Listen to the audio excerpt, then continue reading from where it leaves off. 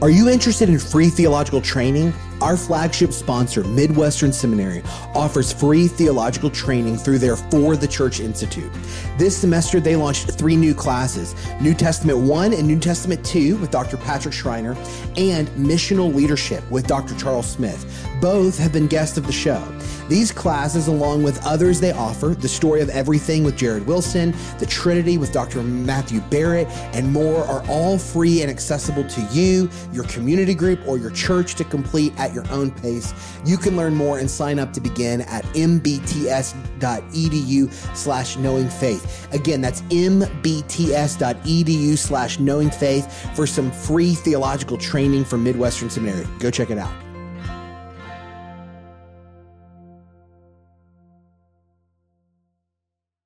You're listening to Knowing Faith, a podcast of Training the Church.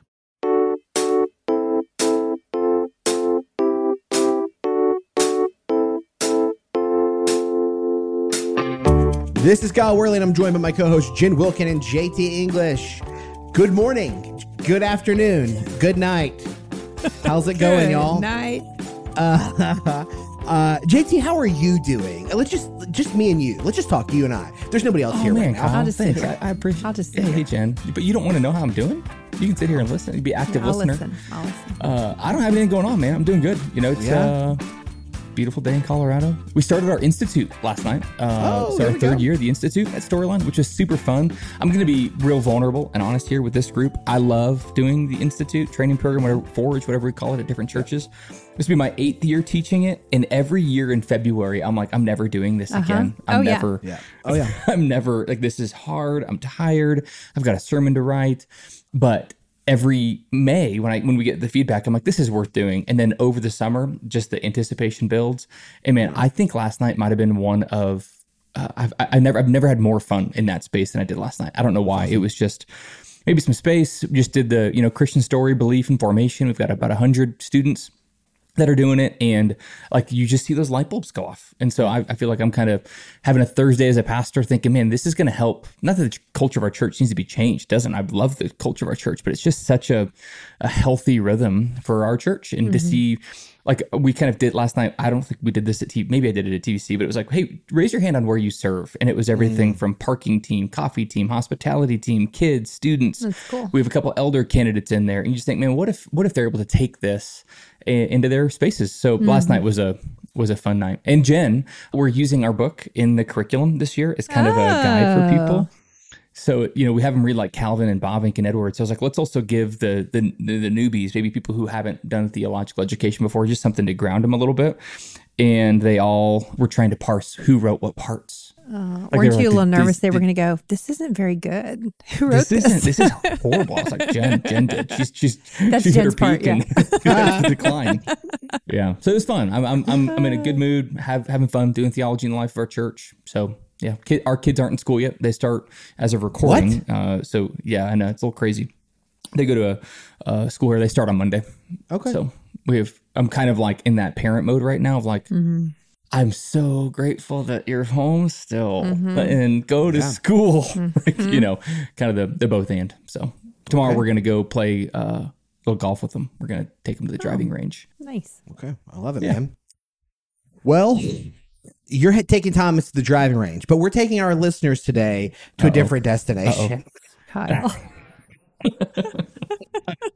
We have been making the journey with Israel in the Exodus event. And as you have heard us say many times, we're using the storyline of Exodus to explore themes that we find throughout the story of Exodus and to consider how do they ripple both before and beyond the book of Exodus itself. And so this is biblical theology. Now, biblical theology is far broader than what we're doing as an academic discipline, but when you begin to try to make connections across the story of the Bible, you are now engaging in biblical theology. Sometimes that's chronological, sometimes it's typological, sometimes it's thematic. There are a lot of different strains of biblical theology, but that's what we're doing. We're not going line by line like we have through other books of the Bible that we've explored, like Romans, for example. We're just tracing themes. And today we turn our attention to the crossing of the Red Sea. So I'm going to read Exodus 14:26 through 31, and then we're going to jump in and JT, Jen, and I are going to explore it together. Exodus 14, beginning in verse 26. Then the Lord said to Moses, "Stretch out your hand over the sea, that the water may come back upon the Egyptians, upon their chariots, and upon their horsemen." So Moses stretched out his hand over the sea, and the sea returned to its normal course when the morning appeared. And as the Egyptians fled into it, the Lord threw the Egyptians into the midst of the sea. The waters returned and covered the chariots and the horsemen of all the host of Pharaoh that had followed them into the sea. Not one of them remained. But the people of Israel walked on dry ground through the sea, the waters being a wall to them on their right hand and on their left. Thus the Lord saved Israel that day from the hand of the Egyptians, and Israel saw the Egyptians dead on the seashore. Israel saw the great power that the Lord used against the Egyptians, so the people feared the Lord, and they believed in the Lord and in his servant Moses. Okay. So before we got to the crossing of the Red Sea, JT, well, you gave us a rundown of what your week has looked like. Jen, give us a rundown of the story so far in Exodus itself. How did they get to the Red Sea? Well, they were enslaved in Egypt for about 400 years, and then Moses and Aaron are sent to liberate them by the mighty hand of God, and through the course of 10 plagues, the last of which probably the one most people are most familiar with, the Passover, the death of the firstborn.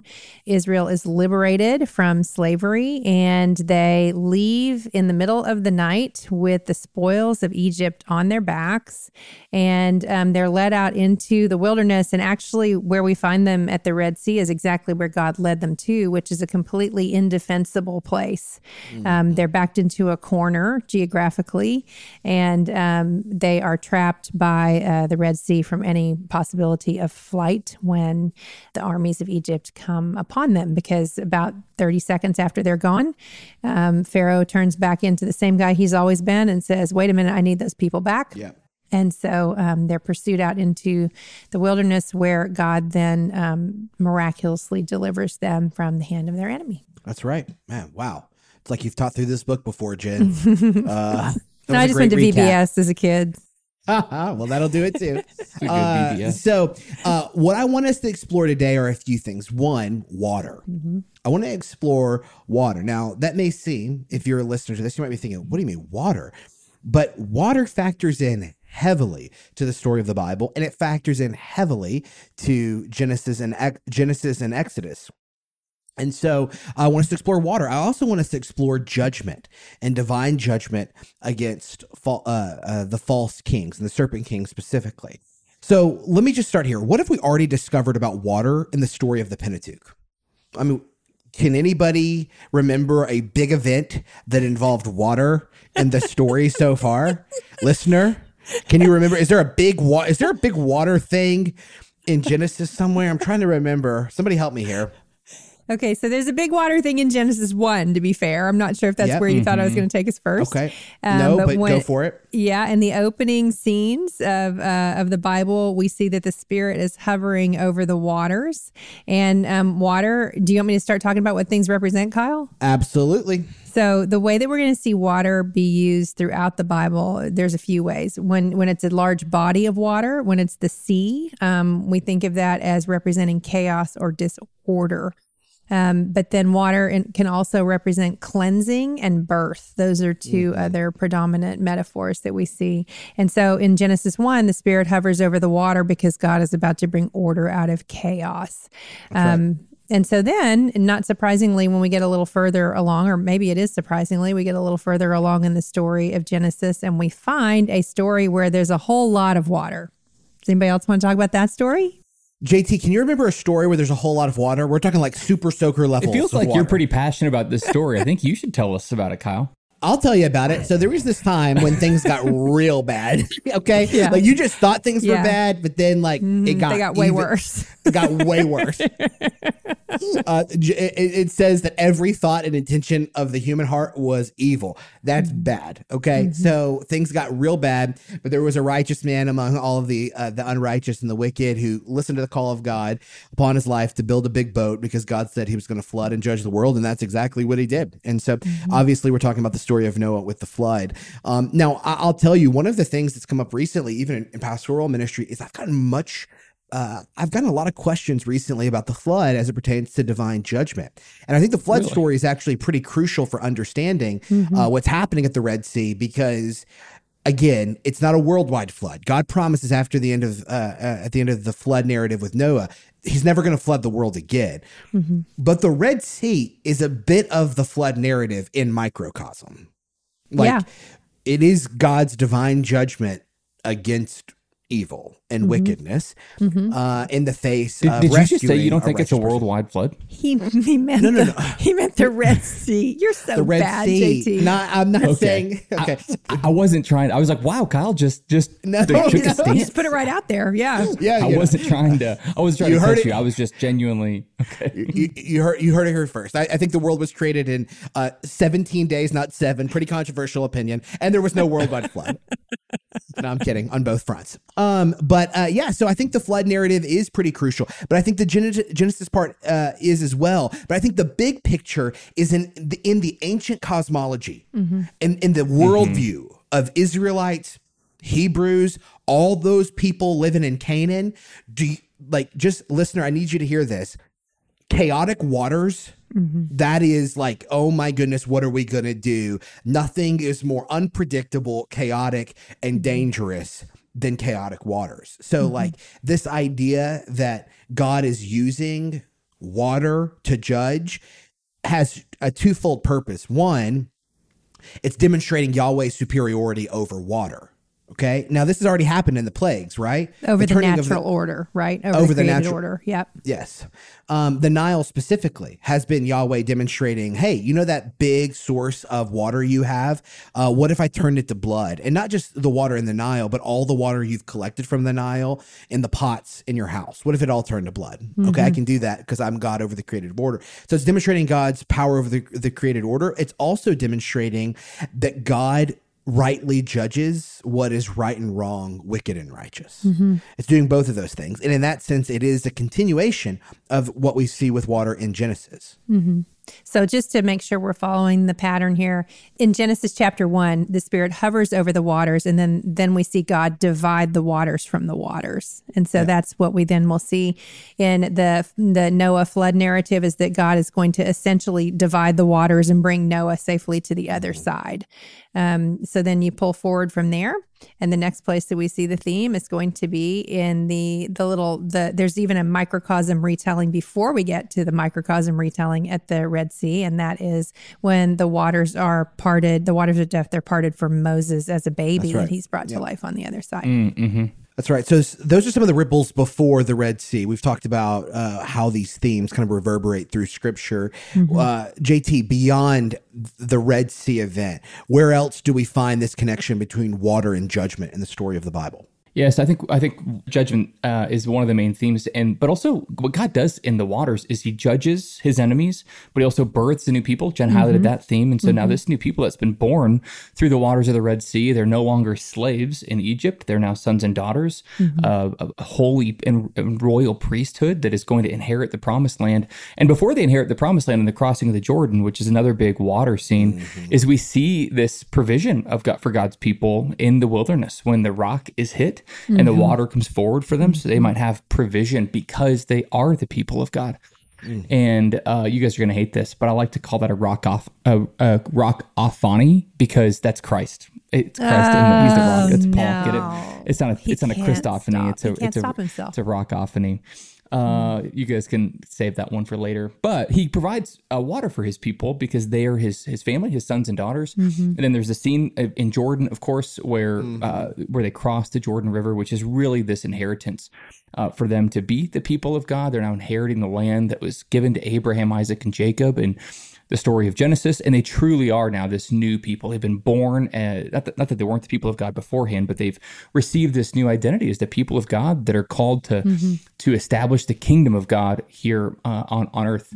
And one of the things that then happens is when you read like the prophets, wisdom literature, Kyle's already mentioned this, water is a place of chaos. The Israelites are not Phoenicians. They are not water people. They're people who stay on the land. So this continually becomes an idea for that kind of permeates all of the story of the Bible, that the water is the place where you go for judgment. And so this is also a really important thing when we start beginning to think, I think this is where you're going, Kyle, is helping us think about baptism, when we go to the waters of baptism, or even when you think about Jewish purification rituals. Kyle and I just a few months ago got to be Qumran, where the Dead Sea Scrolls were discovered, and the Israelites, especially the very pure people who are kind of pursuing religious purity, would practice ritual bathing all the time to cleanse themselves, to allow so that judgment wouldn't fall upon them. It falls on their enemies in the water and they emerge cleansed. That's something that Peter is and John the Baptist and Jesus are kind of pulling on when they start talking to us about baptism. And you think about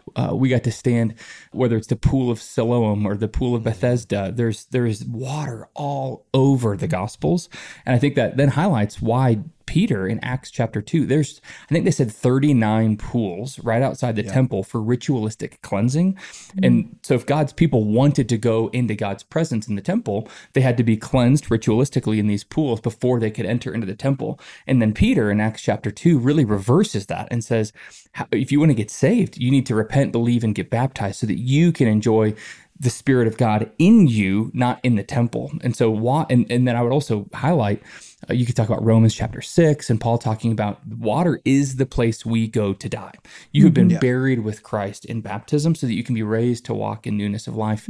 And then Jen, working on her Revelation study, I'd love to hear some insights that Jen has thinking about water. I mean, the water's all over the place in the book of Revelation. So Jen, finish the story for us. Man. Okay, so I think that one of the references that can often, before we look at that, I do want to just point to the serpent king theme, because it's going to be important for the way that we understand water in the book of Revelation. So we're in the book of Exodus. That's our jumping off point for this season on Knowing Faith. And the serpent king metaphor, which we've talked about in an earlier episode, relates to this question of water, because listen to the way that Pharaoh is described in these other Old Testament passages. Ezekiel 29:3 says, "Speak and say, thus says the Lord God, behold, I am against you, Pharaoh, king of Egypt, the great dragon that lies in the midst of his streams, that says, my Nile is my own. I made it for myself." Here's another one. This is Ezekiel 32:2. "Son of man, raise a lamentation over Pharaoh, king of Egypt, and say to him, you consider yourself a lion of the nations, but you are like a dragon in the seas. You burst forth in your rivers, trouble the waters with your feet, and foul the rivers." Here's one more.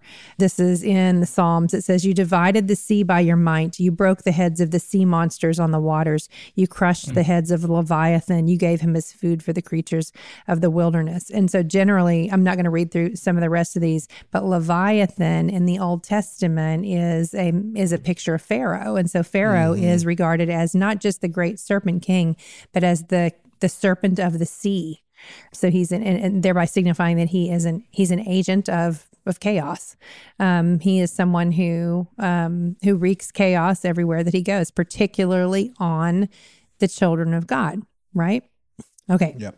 So are we ready? Are we ready for Revelation?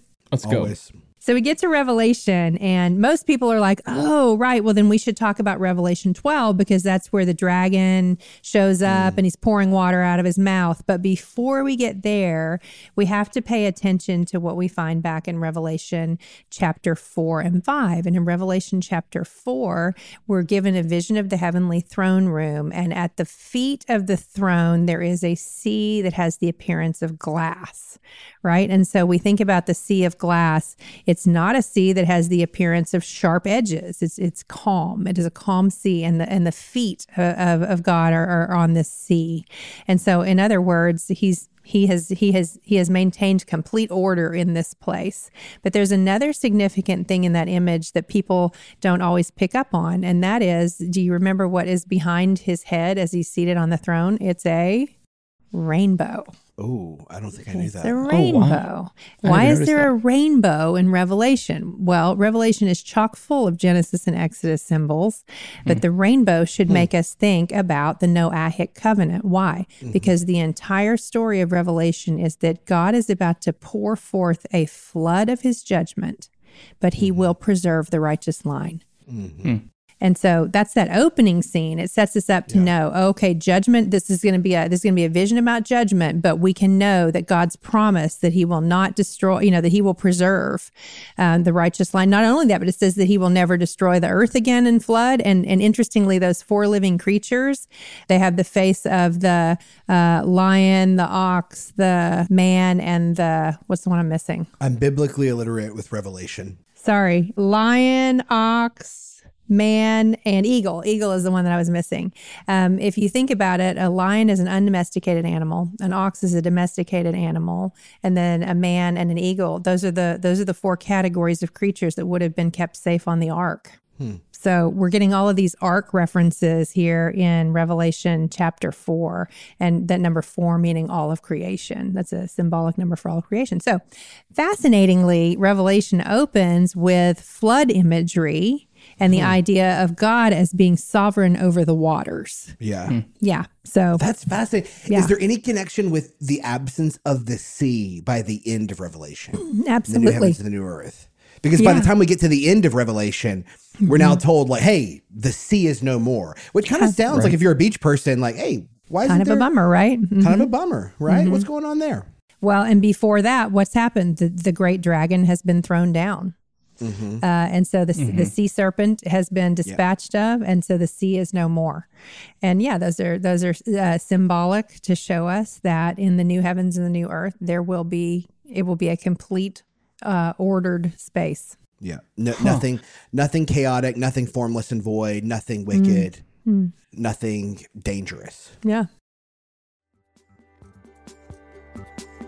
The CSB Life Counsel Bible provides biblical counsel and practical wisdom for pastors, ministry leaders, counselors, parents, couples, and any individual seeking practical wisdom through the application of God's Word. It includes more than 150 full-length articles on a wide range of topics and tough issues from respected Christian counselors and scholars.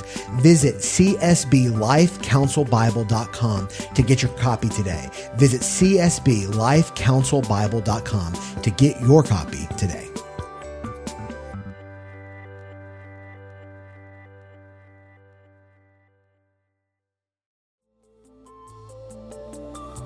Do you ever get stuck wondering how to study a Bible passage? The Courage for Life Study Bibles for women and the Courage for Life Study Bibles for men have over 1,400 Bible studies. That's a Bible study on every page of Bible text.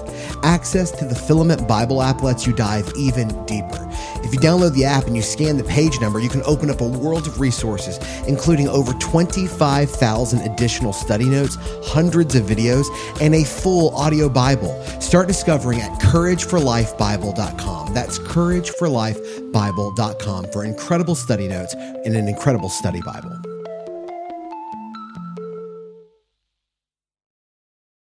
One of my, I'm not sure if this is a connection. Maybe we need to make it here. One of my favorite verses that I talked about at the beginning of Deep Discipleship and just the vision of depth for God's people and kind of the depth of water is Habakkuk 2:14, where the prophet says that one day the glory of the presence of God and the knowledge of God is going to cover the earth the way water covers the sea. There's got to be some kind of a connection there that he's the same way that water covers the sea. We now have no need of a sea anymore because you could always connect water with the presence of God too, the judgment of God and the presence of God, because he's going to be the one who is fully and completely present with his people once and for all. Yeah. That's good. I mean, I think one of the things that's certainly happening here even as we're talking about this, I keep thinking of more stories that connect with this theme. Like I think about Psalm 29. You're still thinking about the rockophony, aren't you? No, your rockophony comment was a cacophony to me. Okay, for the linguist among us. But okay, so I would think of the story of Jonah. Obviously, water factors in there as a story of judgment. That's the passage through the waters of death for sure. Absolutely. And I don't think it's coincidental that when Jesus says about the wicked and sinful generation that asks for a sign, the only sign that will be given to you is the sign of Jonah. He invokes a story that deals with water, judgment, and deliverance. The other one that comes to mind, Psalm 29, the Psalms are full of this, but like I was thinking, the Lord sits enthroned over the flood. Over the flood, that's right. Yeah, the voice of the Lord is over the waters. I think about in Jesus's ministry, his his baptism is a symbol of the parting of the waters of judgment for the purposes of deliverance. His walking on the water is a picture of Jen has a comment here. She's raised her hand. That rarely happens. I was given a hallelujah. Okay, perfect. Yeah, that's exactly where I was hoping you would take us next, because if you think about it, it's not just Jesus that walks on the water, right? What is Peter? Peter's like, I'm going to do that. Jesus says, Yep. come to me on the waters.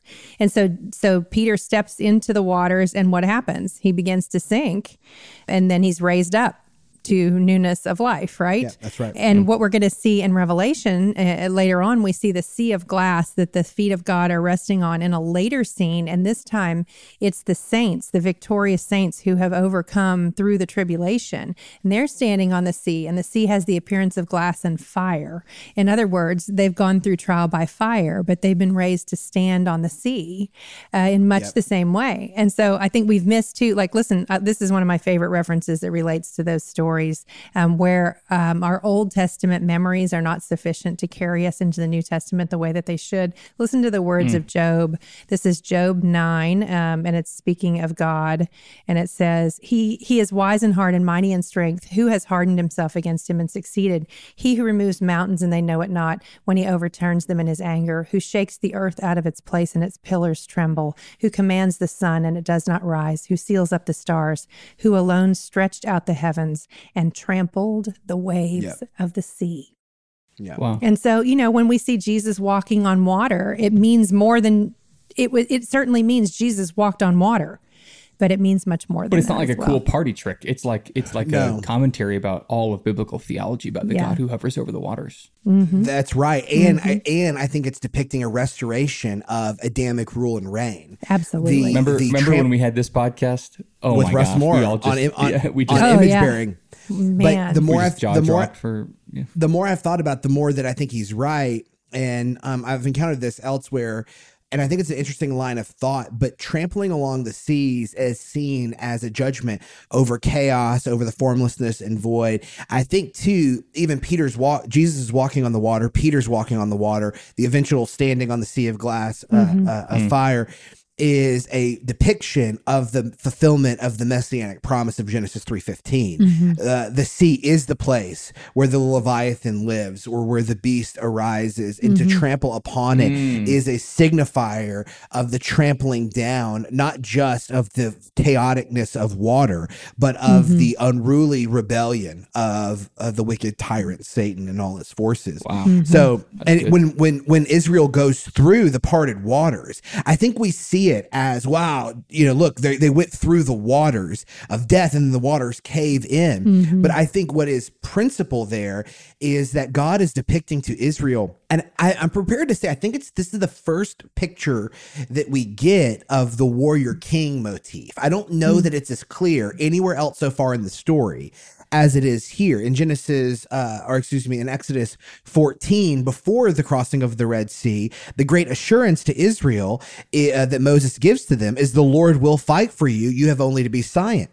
Next episode, we're going to cover the Song of Moses. And this song is uncomfortable. It's uncomfortable to modern ears, because it is really like the imprecatory Psalms that we'll discuss in the next episode. And I think in some ways, like the Song of Mary and the Magnificat, it's uncomfortable to us because it is rejoicing in God's victory over wickedness, a victory that does involve righteous judgment and warfare against unrighteousness, evil, and wickedness. And I do think that this theme of the warrior king, obviously, I want to put a big caveat here. A lot of the warrior king stuff gets pirated by people that want to talk about manhood. And if that's a background you come from, I just want to tell you, it's okay to think that's silly, because it often is. But what I'm saying is that there's no doubt that a principal part of what's happening at the Red Sea is God is now demonstrating, I am not just Lord over over creation. I am a mighty sovereign king over the rulers of this age. And I don't think it's been clear anywhere else in the story so far of his judgment in this kind of way. Like, this is the greatest military power in the ancient world at this time. This is the greatest empire being crushed under the waves of the Red Sea as they pursue slaves they have let go. It is, if there was an ancient SmackDown, this is it. There's nothing more. There is, in the ancient mind, there is nothing, I think, as a greater demonstration of sovereign power than a cosmic ruler who uses the most unwieldy force in the world, which is water, to crush the greatest empire of its time. That is a ginormous statement. I do want to move us to talking about baptism with maybe a little bit more specificity.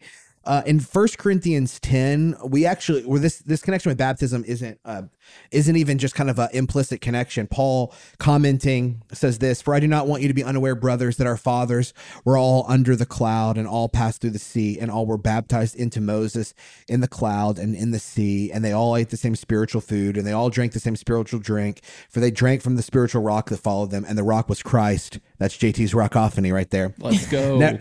Nevertheless, with most of them, God was not pleased, for they were overthrown in the wilderness. Paul makes the connection here, and he is connecting baptism as a motif and a concept, as a theme, and as a practice, as a sacrament, with what happens in the crossing of the Red Sea. So how does Israel's exodus, just for the listener who may have heard the connection we're making here with baptism, but they're going, I'm not quite sure what you're saying. JT, how does Israel's exodus through the Red Sea foreshadow baptism? We are. Yeah, I think there's a few things. I think one thing that we need to be reminded of, whether it's at the Red Sea or in baptism, is who is present and who is acting. One of the first things we need to be reminded of is God is present. He's present at the Red Sea with his servant Moses, and he's present in baptism, again, hovering over the waters. This is not just some kind of ritualistic act. It's an act of God to bring his people to the waters of baptism. Of course, God's people are present, whether that's Israel or a candidate for baptism, and they are the ones who, in the early church, they used to face a certain direction, whether it was east to represent east of Eden or to represent facing Pharaoh's army. And they would confess things like, I'm no longer a part of the kingdom of darkness. I no longer belong to Egypt. I now belong to the people of God, and I have an inheritance across the Jordan. And they would usually recite the Apostles' Creed or some kind of confessional formula. And other people were, especially in baptism, are present, is God's people getting ready to welcome in new brothers and sisters into the communion and the family of the saints. And so that's a couple things, but also some themes that are present. It's not just that God's people die to their previous selves, being slaves in Egypt, and come to new life. That's true. There's a birth narrative in baptism and in the Red Sea. There's also this judgment narrative. Not only is God present and the church present, or Israel present in the Old Testament, I believe God's enemies are present at baptism, trying to cling to the people of God who are now about to make a confession to enter into the kingdom of God. And so in the early church, they used to renounce Satan, sin, and death, saying, I no longer belong to these things. I belong to Jesus and his church. So they would renounce kind of the east of Eden ways or the Egyptian ways of the world, as they now would inherit the ways of Jesus and become a part of the family of God. So we could keep going. There's lots of things there, but I mean, the themes of light and darkness, I think, come into play in baptism, similarly as they do in the Red Sea narrative. So there's a lot here. So just to summarize, we definitely want to emphasize God's presence there. We want to emphasize a new people being born, God's enemies being judged and destroyed, and us now inheriting the kingdom of God the same way Israel, though they go into the wilderness here, will inherit the kingdom of God after their baptism in the Red Sea and the Jordan. That's right. Well, and the baptism of Jesus, as a picture of this too. I mean, that's his Jordan crossing, so to speak. And the Spirit hovers over him in that scene. And if you're familiar with the wording of the Red Sea crossing in Exodus, it talks about a strong east wind that blew all night, and that word wind is that word ruach that also is used for spirit. And so there's just a lot of overlap in the imagery between Israel's effective baptism in the Red Sea and the baptism of Christ, as he is the true Israel in the New Testament. That's good. I think I'd be remiss if I didn't just point out that I think this story is also a consolation and an encouragement and a witness to the believer regarding not just God's power, Yahweh's power over the natural order of the world and over evil tyrants and wickedness and unrighteousness, and namely the tyranny of the kingdom of Satan, of which Pharaoh stands as a symbol, both like in his presence and in the persona of the empire. I do think it is significant to tell believers that in this story, we also have a witness of what it means to really trust for God to do the great work. Mm-hmm. And I don't mean like, oh man, I really want the parking spot when I show up to Target. And so like, God move that big truck like you move the Red Sea. Like, we can be silly with how we invoke the power of God in times of trial. But I do think that oftentimes believers will find themselves going, what am I to do when facing this great impasse? And the consolation of the Christian is that God and God alone has the power to defeat the greatest enemies, namely sin, death, and Satan. And I do think that there are a lot of times when the believer exhausts themselves with willing themselves against the wall, a wall that they cannot break down by themselves, when the invitation is to allow the Lord to fight on our behalf. I think it can be invoked for apathy, indifference, for not being faithful. And I do think that when we look at this story, our position is the position of Israel here. I often don't have the courage of Moses, who can trust in the Lord in the face of these adverse circumstances. I'm like one of the Israelites who's crying out like, you brought us here to die, you know? We're all going to die. I am, yeah. In a very real sense, they are brought there to die, right? That's right. I mean, this is a picture of salvation. We'll get to a picture of sanctification as we move on through the rest of the story of Israel. But right here, this is our justification. This is, you are as good as dead and you need a miracle. You don't, they have weapons with them at this point that they don't know how to use. That's right. And they'll use them in chapter 17. But right here, they are completely helpless because they are about to be, they're about to basically go through a death and a resurrection.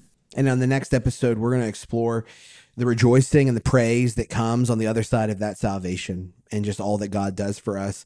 I'm really excited as we continue to make this journey. I know that as we explore the story of Exodus, you might find yourself with more questions about, okay, I want to know more about what came before Exodus. I don't know Genesis that well. We've covered Genesis in many episodes before, but you also might be thinking, I want to dive deeper into some of what you guys are doing as far as Exodus goes. I want to recommend to you Andrew Wilson and Alistair Roberts have a book called Echoes of Exodus, and it's a fantastic book. You should check it out. It's a great book, and if you're interested in going to find it, you could go over to 10ofthose.com/partners/knowingfaith, and they'll have it right over there. If you've been looking for books we've recommended in previous seasons, if you go to 10ofthose.com/partners/knowingfaith, it's linked in the show notes. You can find books that we've recommended in the past, and you should go check out Echoes of Exodus. It's a fantastic book making some of these connections, and we hope that you would find it profitable.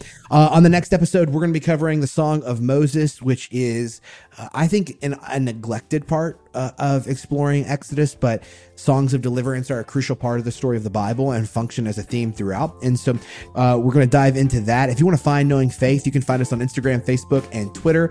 You may have heard about great resources or products that we've mentioned earlier in the show, or about our flagship sponsor for this season. If you want to find out more information, make sure to check out the show notes for a link to our sponsor's webpage. You can go over to the Training the Church website under the Knowing Faith podcast, find resources, discounts, products. There is a newsletter over at trainingthechurch.com that you should sign up for, because it's going to tell you all sorts of great stuff about when new seasons are coming out, new episodes, special behind the scenes stuff that you can find. When JT or Jen or I write something for a blog somewhere, it typically gets cycled into there.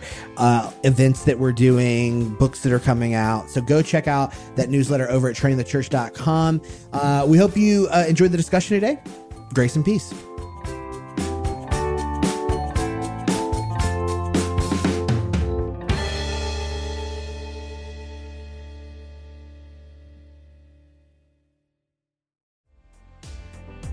Did this episode spark an interest to learn more about Jesus, the Bible, or just theology in general?